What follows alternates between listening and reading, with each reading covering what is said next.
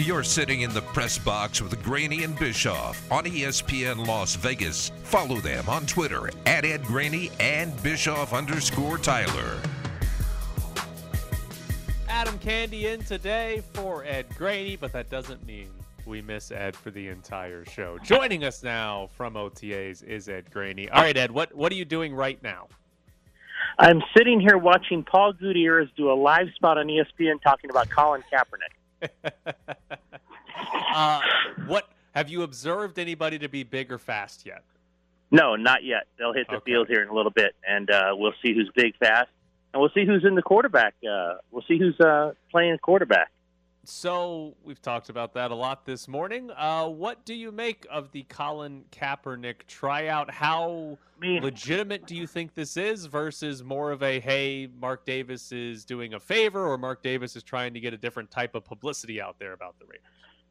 I mean, I don't know what you guys think. I think it could run the gamut, Tyler, of what you just said. I'm not going to say that I know Ziegler and McDaniels well enough yet to understand if they say this is legitimate and they really want to take a look at the guy.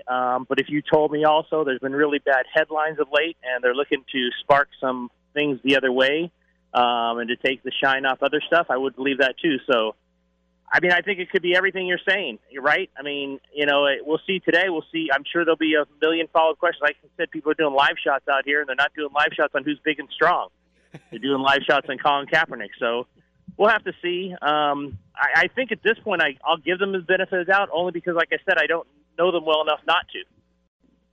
And who will you be talking to today? Who's open at the media availability for you so we'll be getting answers from those people about Colin Kaepernick? Well, we'll get Josh McDaniels. I'm sure we'll get Derek Carr, and after that we'll be told when they hit the field the other players that we'll get. That's kind of how they're running this portion of OTAs. They're going to kind of tell us more than we request from them who we talk to. So, but I do understand Josh McDaniels and Derek Carr will talk. So, I mean, I would guess Josh McDaniels would like the first question to be about whatever happens on the field, but my guess is the first question is going to be about a certain quarterback he worked out. So you and I have talked a lot about Mark Davis as an owner and how hands-off or hands-on he is, how it looked like, he hired John Gruden, and it was like, you do what you want, and maybe he did the same thing with McDaniels and Ziegler, but he's also been the one that said 2 years ago, said 2 months ago, about he'd be open to Colin Kaepernick coming in and working out. Before you've talked to anybody, do you think this is McDaniels and Ziegler saying, hey, we think this guy can help, or do you think this is more about Mark Davis wanting to have Colin Kaepernick work out? I think it's the former to begin with.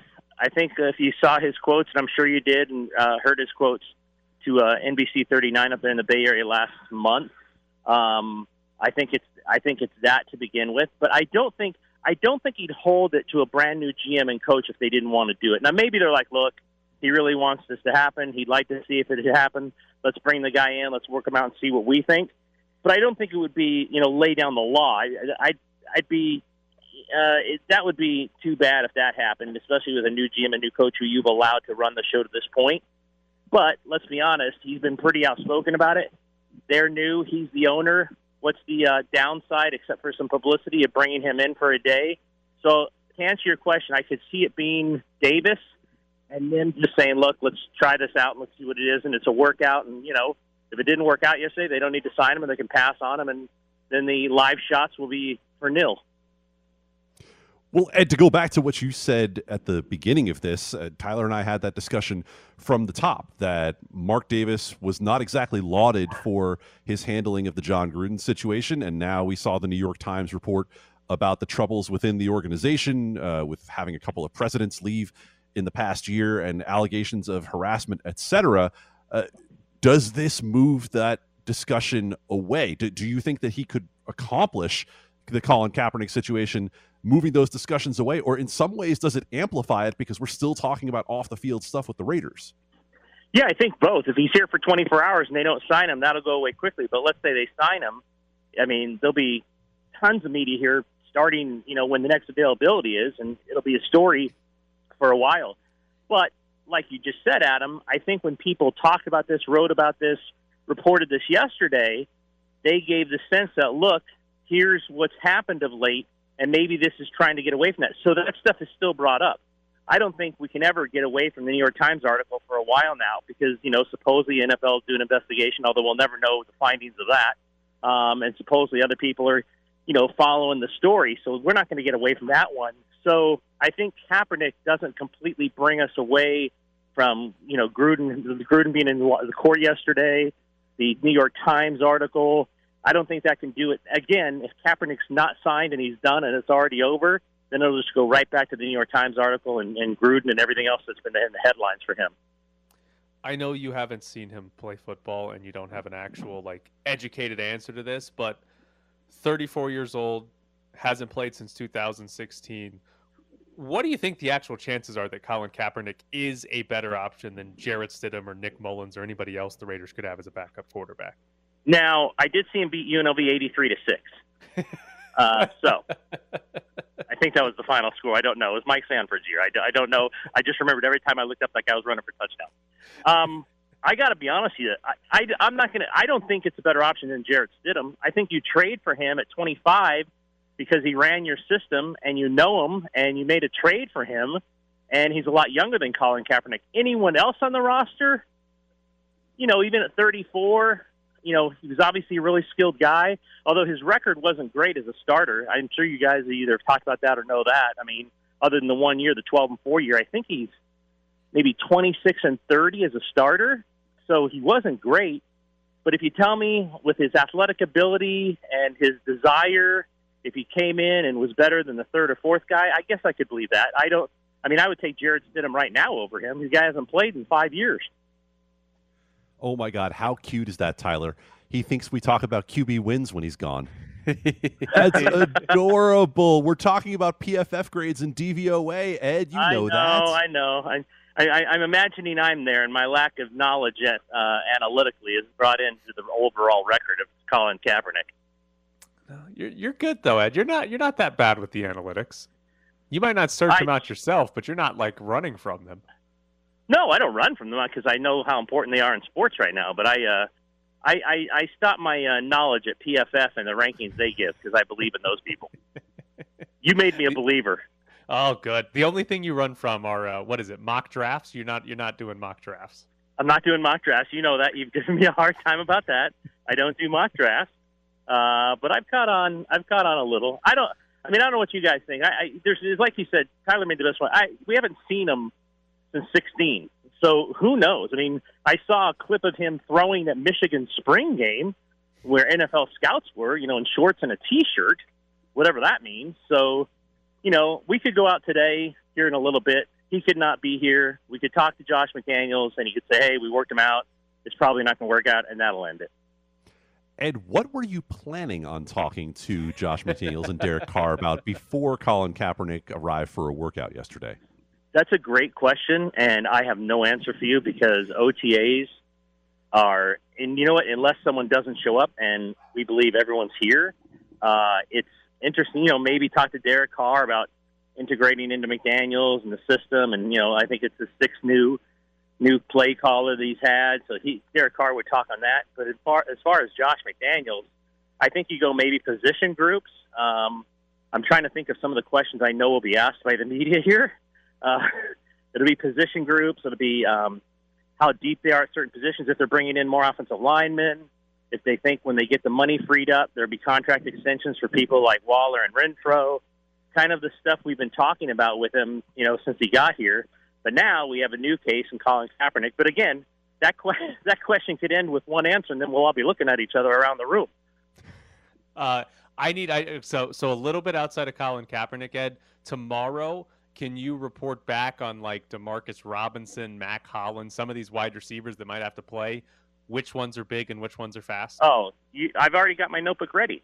Okay, good. I'll tell you who's big. I'll tell you who's small and fast, and I'll tell you who has to use the water contraptions and get their hands clean and stuff like that from the guys last year. I'll do that. Don't worry, the notebook's ready. I've got my marching orders. Okay. Ed, the biggest integration into the new system that I need to know about is Deuce Gruden. Oh, the Deucer is, we found out yesterday from Willie Ramirez, is on his way soon to another powerlifting or whatever, the lifting competition. And I told him yesterday, Adam, and I really thought this was genuine. When John was here, I wanted to write a column on Deuce about his his body lifting and his lifting and working for his dad and stuff like that. And the answer I got back is he kind of passed on the interview, so I was never able to do that. And I was kind of bummed because I thought it'd be kind of a cool story, how he got into the powerlifting. I think Tyler's mentioned he was a running back in college. So yeah, I'll also give you an update on the Deucer tomorrow. Yes, we do need to know anything and everything that Deuce Gruden does today. Yes. That would be very appreciated if we could get that update tomorrow. All right, Ed, enjoy OTAs, enjoy jumping in the background of Paul Gutierrez's live shot. Thanks, Ed.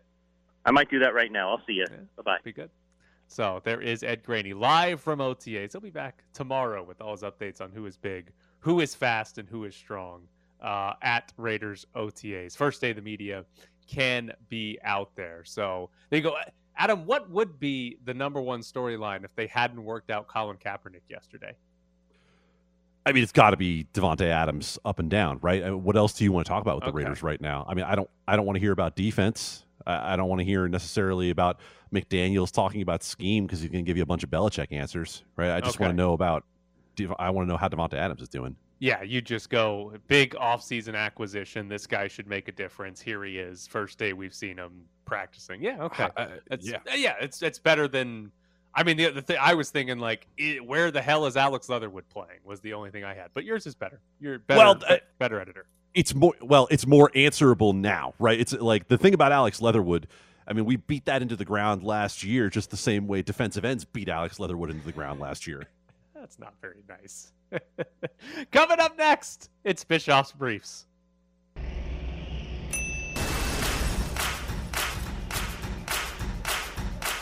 Bischoff's Briefs. I wanted you to see these player evaluations that you asked me to do. Bischoff's Briefs. I asked you to do 3. Yeah. Bischoff's Briefs. To evaluate 3 players. Yeah. How many did you do? Bischoff's Briefs. 47. Okay. Actually, 51. I don't know why I lied just then.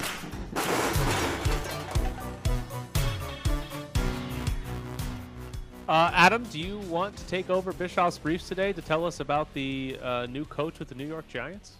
Look, I just want 10 seconds to say Steve Smith is going to bring swagger to the New York Giants that they have not had in a long time, and I will take swagger over wins even at this point as a Giants fan. So you are excited about Steve Smith no matter what the role is for him?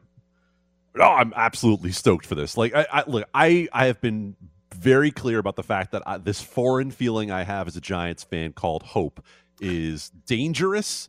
It is a little bit thrilling. It makes me nervous. But I think the Giants might actually have a chance of even winning 7 or 8 games this year, which would be a massive improvement.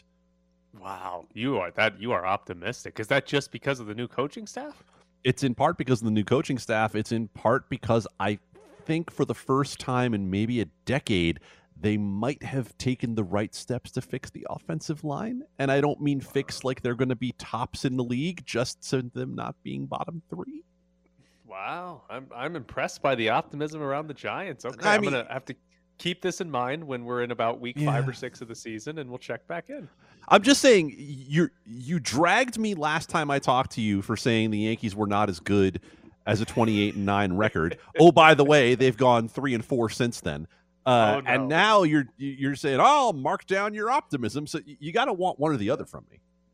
Oh well, here's the thing: you are optimistic about the bad team and pessimistic about the good team. It's just which lands you right in the middle, which is the best place to live. I'm not going to get too far down. I'm not going to get too high. I'm just going to live with the realistic expectation that in the analytics era, and this will lead right into Bischoff's Briefs. In the analytics era, I just want to be good enough to get to the playoffs and then let the wild variance take over. All right. Bischoff's Briefs is actually about complaining today. Defector had a story about basically which MLB teams cause their fans the most suffering. And they had a fun graph that was just comparing length of time, how long your team's games take on average compared to your team's winning percentage. So, if you have really long games and you suck, that's the worst case scenario. If you have really short games and you win, that's considered the best case scenario. The Phillies have the longest length of games. They're right around 500 though, so not completely terrible. The Tigers actually have the shortest games, but they're well under 500, so those kind of cancel out there. The Dodgers are just under the average length of game, but have one of the best winning percentages. The Astros they are the average team as far as length of time goes. They're like top 5 or so in win percentage. The Yankees still have the best record, even though we have pessimistic Yankees fan on here. 5th longest length of time for their average game this season. So I want to start with a question. For you and Yankees games, how much does the length of the game bother you?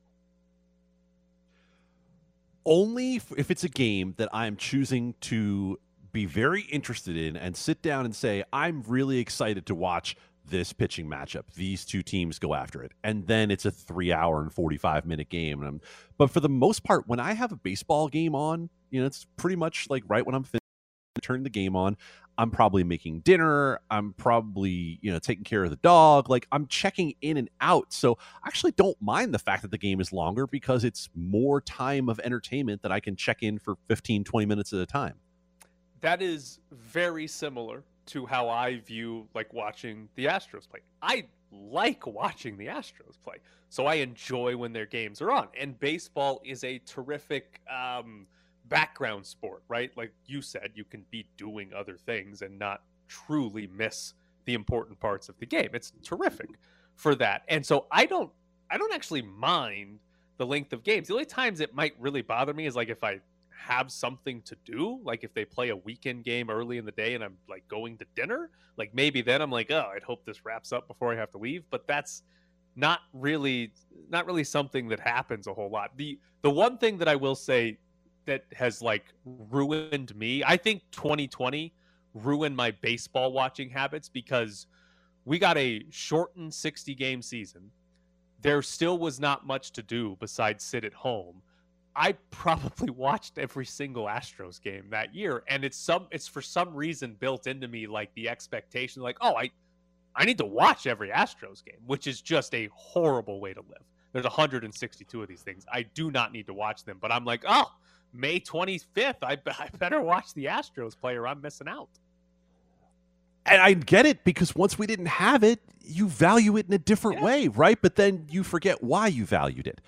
You forget that you didn't value it as 4 hours that you had to dedicate to something. You valued it as, I can have this on and check in when I want to check in and probably not have missed much. It's the opposite of hockey. Look, if there were a gold medal to be given out for doing something mundane in the house for 15 seconds and missing a goal, that would be my gold medal. I have had situations where I've looked up at the screen, I've seen, oh, they just dumped the puck in. I walk over to put a dish in the sink, and all of a sudden Kenny Albert is losing his stuff. It's amazing. I don't know how I do it, but I do it. So I don't have too much of a problem with the length of time in baseball, even though that seems to be something that they're constantly trying to fix. But I do have my top 2 problems for the sport of baseball. Number 1 is something that I complain about regularly, and it is the strike zone. Obviously, we have AAA trying out right now the robots, the lasers, to tell us if pitches are balls and strikes. I would love to see that at the major league level. I think what's really caused me to get annoyed about this is the fact that we have the K-Zone live on TV, that pretty much every broadcast you watch has the strike zone, and we can see in real time, oh, he blew that one, right? That's what tends to annoy me, and it shouldn't make me that mad that there's a third inning 1-0 pitch that gets called a strike that missed by an inch. But for whatever reason, I am just furious because I'm like, we have the technology. We don't have to suffer through this. I don't need to angrily look up the ump scorecard the next day to see how hosed my team got. But that makes me irrationally angry. My number 2 problem with baseball, and here's the thing. I actually didn't come up with a lot of good reasons as to why I don't like baseball. I like baseball, but I couldn't really come up with a long list here. But my number 2 reason, and I know that Adam will like this one, the amount of streaming services that you need to watch your team play. And like I described earlier, I have this strange desire that I have to watch every single Astros game. I don't have a big problem. It's not ideal, but I don't have a big problem with, okay, I pay for DirecTV and I have MLB.TV. I can watch every Astros game, right? If they play one of the 6 teams that we get here locally, the Giants, the A's, the Diamondbacks, or the Dodgers, the Angels, and the Padres, I'll watch those on DirecTV. If they play anybody else, I watch it on MLB TV. Again, not ideal. I wish it was in one, but I'm okay. I'm okay with that. They make a lot of money from their local TV deals. That's how they make so much money. I'm okay with that. But now, this year, the Astros have played 2 games already, Friday nights on Apple TV. Fortunately, the Astros were in the first half of the season, which is free on Apple TV. I believe the second half of the season, when they put games on Apple TV, they will not be free. You will have to have an Apple TV subscription. But twice they've played on Apple TV. There are now games that are only on Peacock on like Sunday mornings or something like that. The Astros haven't played there yet, but once they do, I'll have to figure that out. So in order to watch all of the Astros games, I need DirecTV, MLB.TV, Apple TV, and Peacock. That is 4 services, which is unbelievable. Like that's ridiculous that you would need 4 different services to watch one team play all of its games. How about being a Yankees fan needing 5? Yeah, what do you guys do with Amazon Prime? The Yankees took, I believe, I want to say it was 21 games and threw them on Amazon Prime. Now, I luck out as a Yankees fan outside of the tri-state area because in the tri-state area, that set of games you can only get on Amazon Prime. Now, you as a Yankees fan outside of the area can still get on MLB TV. But as you mentioned, MLB TV, right? So I pay for that. I pay for DirecTV. Then there's Peacock. Then there's Apple TV. And by the way, I watched one of the Apple TV broadcasts the other night. I don't know if I'm just not the target audience, but this is not a good broadcast. It doesn't have any sense of what it wants to be. It feels like baseball is there as an afterthought. Anyway, long story short with the streaming services, it's nuts to have to do this, but it's Major League Baseball's latest FU to the fans, which is we're going to get as much money as we can for the rights to these games, no matter how hard we make it for our fans to find them. The second thing that you just talked about when it comes to Major League Baseball and making it more difficult for the fans to find the games, can you imagine that they're going to have to put some of them behind another paywall? That you might have to pay more for games, paying essentially 2 to 3 times for certain games. Wait, why are you foreshadowing something that sounds... You just talked about the Apple TV thing. The fact that you might need an Apple TV subscription in the second half of the year. Yeah, it's nightmare scenario. So hold on, the Yankees Amazon Prime thing, that's the Yankees took some of their games that would have been on the Yes Network and gave them to Amazon Prime? This is correct. Okay. So like Apple TV and Peacock is like a national MLB TV. This was just the Yankees doing their own local thing, right? This is the Yankees going and adding a little extra cherry on top of the FU Sunday. All right. Why the first thing, why does it bother you so much? Why does it bother me? Yeah. So the main 2 reasons. One is having to pay more because you need to pay for 4 things. Right. But your first point. What about having them be in different places and having to go find them different places? No, it's okay. We'll move on. We'll talk about it in the last segment. Okay. Coming up next, J.R. Starkus joins the show. Ready for the weekend? It's like I picked the wrong week to quit drinking. Let's find out what's on tap with J.R. Starkus. Champagne, perfume going in, sewage coming out. Southern Glazers Wine and Spirits key account executive and our extreme mixologist, J.R. Starkus. Good morning, J.R. How are you today? Sir, how are you? Very good. Very good. Good. How did Shohei Starkis do this week? So the season's over. They finished their season last Thursday. He finished the season very well. A lot of good stats. They just had their actual their team party. So he finished the season leading the team in strikeouts, batting average, doubles, triples, home runs, RBIs, a couple other stats too. So needless to say, he had a really great season. He woke up this morning, went to the gym, he went to the cages, and we leave town this evening for Arizona for some wood bat tournaments now for the summer. I mean, he was team MVP at the team banquet, right? Yes, he was Player of the Year is what they called it. So they give out two awards. They give out a Player of the Year and they give out an MVP, and he won the Player of the Year award. The MVP award went to a gentleman by the name of Ariel Rodriguez, senior, graduating this year, heading up to Washington for college. Our shortstop, he was a four-year starter and our leadoff guy, so incredible talent, and happy to see him win that award. All right, we had Jason Fitz on the show earlier, and he started to compare quarterbacks to vodkas. Do you have any good comparisons? Like what would Tom Brady be as a vodka? Or you can go any liquor; it doesn't have to be vodka. But what would Tom Brady be as an Tom Brady would be like Pappy Van Winkle 23-year-old bourbon, like aged to perfection, delicious, hard to get, but everybody wants it, right? That's the Tom Brady. Like, there's not a single team out there, I don't think. Can you think of a single team that would be, if they said Tom Brady's available for 1 year, that they would say, nah, I'll pass? I don't think so, right? And it's the same. Yeah, Kansas City and Buffalo would. Yeah, maybe. Well, I mean, do you think Buffalo would? I could understand Kansas City.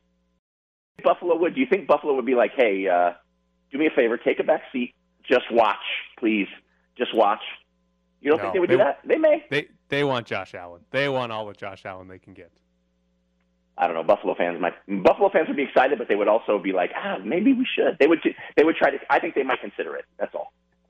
Especially if the price was right. But the point being is that everybody kind of wants the Pappy Van Winkle 23-year-old or any of the Pappy Van Winkle line. So that's what I would say would be Tom Brady, like an incredibly rare, hard to get bourbon that everybody wants. Who is Baker Mayfield as an alcohol? Baker Mayfield would be something like, I have to think, like it would be something that you thought was a good idea, but then you drank too much and got really sick off of it and swore never to do it again. So like, I don't know, it would be some sort of tequila or something probably. I like tequila, but a lot of people have their horror stories about tequila. They would say, like, oh, this is a really good idea today, and then tomorrow they tell you, I'm never drinking tequila again. So that would be, I think Baker Mayfield would be some sort of overuse of tequila, big time. Mixed up tequila, garbage stuff. Here's an important one for you. What is Derek Carr? Derek Carr would be something that's serviceable, middle of the road. Everybody likes it. You wouldn't say no to it, but you're not necessarily clamoring after it. So I would say that would be something like, man, what would that be? That would be something like vodka-wise, middle of the road, like Stoli, right? Stoli is a great vodka. A lot of people like it. Somebody gave it to you or poured it for you, you wouldn't say no, but you may not be chasing it around because you'd be happy if you had another great vodka like Grey Goose or Ciroc or Absolute. So that's where I think Derek Carr would be. Somebody who's like, okay, cool, we got it. But then if somebody came to you with something else, you'd be like, okay, cool, that's fine too. That works too. That's where I think he'd be. You did very good at this. I'm impressed. I'll give you one more. What would the Red Sox be as an alcohol this year? Man, what would be something that would be like? Trying to think of something that would be like super up and down. You're going to hear my dog bark now. Super up and down.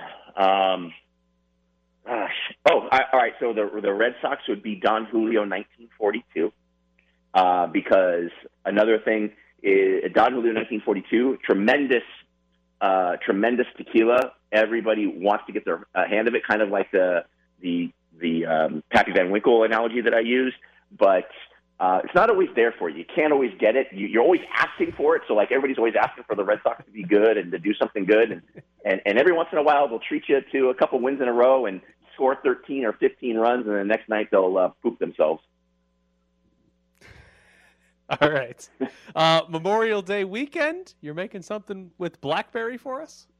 Yeah, Memorial Day weekend. So, this time of year, usually in the beginning of the year, you get announcements from a lot of the brands that they're kind of announcing their new flavors. Well, Ciroc vodka, everybody's familiar with Ciroc vodka, or a lot of people should be familiar with Ciroc vodka. But every year, Ciroc usually has a couple new entrants to the market, whether it be a seasonal that returns or a new flavor. So they have the Ciroc watermelon that you'll see out there this year, and then this new one, literally I just got my hands on it last week, called Ciroc Passion. So Ciroc Passion has notes of like that passion fruit kind of a fruit forward, but also a little bit to a degree like that tanginess that maybe a grapefruit or a peel might have. Really kind of lively flavored vodka. Interesting thing about Ciroc is they're a little less in proof. There's a little sweetness to them. So if you like a product that's a little sweeter, a vodka that's a little sweeter, this certainly does a great job. To me, Ciroc vodka, all of the flavors really are really, really easy to make drinks with because the flavor is very prominent. Sometimes vodkas that have more of a natural flavor to it, like a Grey Goose essences where the flavor is more natural, it's harder for somebody to draw that flavor out in the cocktail. You have to be more careful with the ingredients that you're adding. When you're using something like Ciroc Passion that's very forward in its flavor, you can layer it differently and use some flavors that maybe that stack well on each other and create a beverage that's very, very powerful in its flavor, right? So I decided to use Ciroc Passion this time, and what I'm doing is I'm taking 2 ounces of the Ciroc Passion into a mixing tin with 3 blackberries. And I'm gently muddling those blackberries together to kind of just, break them up a little bit into the vodka. I'm going to add 3/4 ounces of fresh lemon juice and then 3/4 ounces of the Liquid Alchemist Orgeat syrup. I use Liquid Alchemist all the time. In my opinion, it is without question the best cocktail syrup that you can use for your beverage on the market. Orgeat is almond, so if you have an almond allergy, I obviously don't use that, but you could use simple syrup if you wanted, or in the same proportion, 3/4 of an ounce. Take all those ingredients, shake them well with ice, and then you're going to strain it over fresh ice. Now, I'll double strain this, which means I'm using a tea strainer, and the reason I do that is because some people don't like the chunks of berry that will inevitably end up in your drink if you don't double strain it. You don't have to. If you like chunks of berry in your drink, by all means, don't double strain it. But I double strain it. You'll get this beautiful purple color that really just kind of blends well with the bottle. The bottle's got like this purple-red look to it. Gorgeous, gorgeous bottle. After you double strain it over fresh ice, I use about 2 ounces of club soda in the mixture as well. You can either add it to the top of the double strain and stir it, or just add it to your mixture that you've just shaken and strain everything all at once. Garnish it with 2 blackberries on a wooden skewer. You can even garnish with a color, like a little sprig of mint or something if you want a little more color. But I call that drink the passion berry, and it is really, really great and refreshing, especially with as warm as it's supposed to be this weekend. It's just a really great cocktail for the. It's one of my favorites that I've made in a long time. I was going back and forth with Ash a little bit on from our friends Sam and Ash on Twitter this morning, and I told her, I said I do drink every single drink that I make to taste it, and it is one of the favorite ones that I've made in quite some time. So this is good. People are going to love this one if they take a chance on it. Have you had real passion fruit before? Yes. Is the actual fruit or the flavor in drinks more popular? Because I feel like I see more drinks that are passion fruit than actual passion fruits. No, for sure. You'll see the actual flavor in the beverage, the flavoring, I should say, like the Ciroc Passion. You'll see that way more than you'll actually see a regular passion fruit. Not too many people are going to look and try to source passion fruit because it's like when you cut it open, it's like almost gelatinous in its texture on the inside. It's a great flavor. It tastes like to me, it tastes like kind of like a sour grapefruit or a sweeter lemon. Great flavor, and it has like these seeds in it. So if you're not using it correctly, it can be a little funky for a lot of people. To me, it makes a great addition to a cocktail. But the less expensive and very easy way and less difficult way to source the flavor is by using a great flavored vodka like Ciroc Passion. All right, he is J.R. Starkus, Southern Glazers Wine and Spirits, our extreme mixologist. J.R., we appreciate your time this morning. You bet, guys. Talk to you next week. So there is J.R. Starkus from Southern Glazers Wine and Spirits. Before we go to break, we've got tickets to give away. If you want to go see the Eagles, They're coming to Las Vegas this Saturday. It's a couple days away at MGM Grand Garden Arena. 702-364-1100 is the phone number. If you want to go see the Eagles, the Hotel California tour, 702-364-1100. You'll win a pair of tickets to see the Eagles. We'll take caller number 11 at 702-364-1100. We're back to the Press Box Morning Show with Ed Graney and Tyler Bischoff. Thanks to Adam Candy, filling in today for Ed Graney, who's out at Raiders OTAs. I'll be back tomorrow with a full report on who is big and who is fast. Adam showed some optimism about the New York Giants earlier in the show, and Danny, you have some questions about his optimism? I'm not really questioning the optimism. I'm just kind of curious from a sports betting aspect. Currently, they are sitting at their over-under win total with William Hill is at 7 at plus 120 on the over and 7.5 at plus 130 on the over at MGM. Would you care to take either of those overs for plus money? No, because I think that number is set just about right. I said I think they're going to be a 7 or 8 win team. So you're, on the first one there, yeah, you're getting plus money. You're pushing 7. So if you're pushing 7 and they have to win 8, for you to cash, it's not, that's not terribly bad. As for 7.5, that would be a little scarier. Yeah, that's a little dicey right there. I think 7 would be a good one because I got the push. Yeah, if this team goes 7-10, not only will that feel just about right, I might lead a parade down the street. If they hit their win total, you're going to lead a parade? 7 wins feels like a season I might watch. Do you realize how long it's been since I actually cared to watch all 17 games of a Giants season? Oh, it's been brutal for you guys. My whole family's Giants fans, and I just hear it from my uncle every week. and Danny, I get that because, it's been a painful time with this regime. Now, don't get me wrong. I hear you Browns fans. I hear you Jets fans. Like, the Giants have won 4 Super Bowls in my lifetime. I can't be that upset. It's just that the current version of suffering, it's kind of like what Tyler was talking about with the strike zone in baseball, right? We have the technology to fix this. We have the means to fix this problem, and we don't. And Giants ownership had the means to fix the problem of getting rid of Dave Gettleman years sooner than they did, and yet somehow didn't. So, there seems to be a running theme in just so many areas of the world right now of having solutions to fix something and yet not fixing them. Yeah, not doing it. On the strike zone, did you have more questions about why it upsets me so much? Well, I guess for someone who's willing to accept hockey as a dumb sport, right? Because so much of what goes on just ultimately, right? You can do the right things and have it not be controlled. Baseball, once the ball is put in play, there are so many things that can happen that can't be controlled. Is it just that you feel like this is a solvable problem the way tennis solved it? Like tennis, nobody argues anymore. Right? Yes. The lasers win. Oh yeah, tennis is the example that we should be using for strike zones. Like I can understand why football doesn't have some sort of robot umpires because there are a lot of moving parts, but tennis, there is a ball and there is a set of boundaries, and we can tell where that ball hits in relation to those boundaries with like 99.9% accuracy.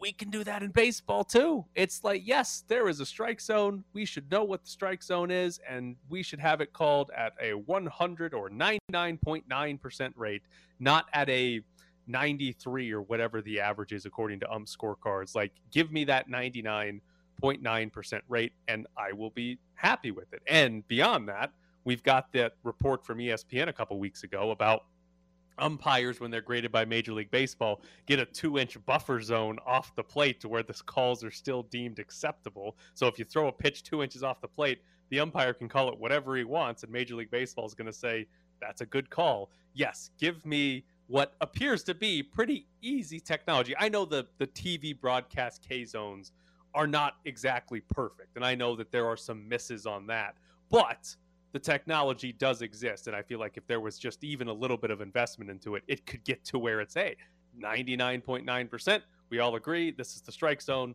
let's go play what is also a dumb sport in baseball, because it is very dumb. Like hockey, you just get 160 to hopefully even out the dumbness, not 80 of them. I more wanted to explore it with you because I've been team robot umps for a long time. I mean, it doesn't get questioned in tennis, right? We all just accept that whatever the eye says is whatever goes. And with baseball, we've even seen it. When's the last time you saw a manager come out to argue after a replay review? Yeah, they don't. They just don't. They don't say anything. Now, the replay review rules are in many ways intensely stupid. I mean, the Yankees had a play taken away from them a couple of days ago on a ball that literally hit the chalk that was ruled foul that they could not challenge because of where the ball had landed in relation to the umpire. Like it was an insane ruling, but everyone was restricted by it. So Michael Kay on the Yankee broadcasts, I think, makes the best point of all. If we're going to fix this, why not fix all of it? Why are we restricting what we can and can't fix? That is to bring basketball into this. It's the whole whose finger did it go off of last review, when like they go to review it and it's very clearly, oh, the defender slapped his hand. It probably should have been a foul, but then it went off the offensive guy's fingertips last. Well, we can't call a foul here, but we have to give the other team possession. It's very much like that, where if we're reviewing things, why are there certain things that we can see on replay that's wrong, but can't be fixed? It's pretty annoying. Oh, I'll give you a quick example before we skip out here. We are not allowed, if we review a play for the restricted area for whether the guy was in or out on a block charge, we're not allowed to re-referee whether it was a block or a charge. Even if we can see that we got the call wrong in the moment, the only thing we're allowed to do is referee the arc. Oh, man, that's rough. Last night in the Astros game, the first base umpire missed back-to-back calls at first base, which I have never seen before. They're usually pretty good at those.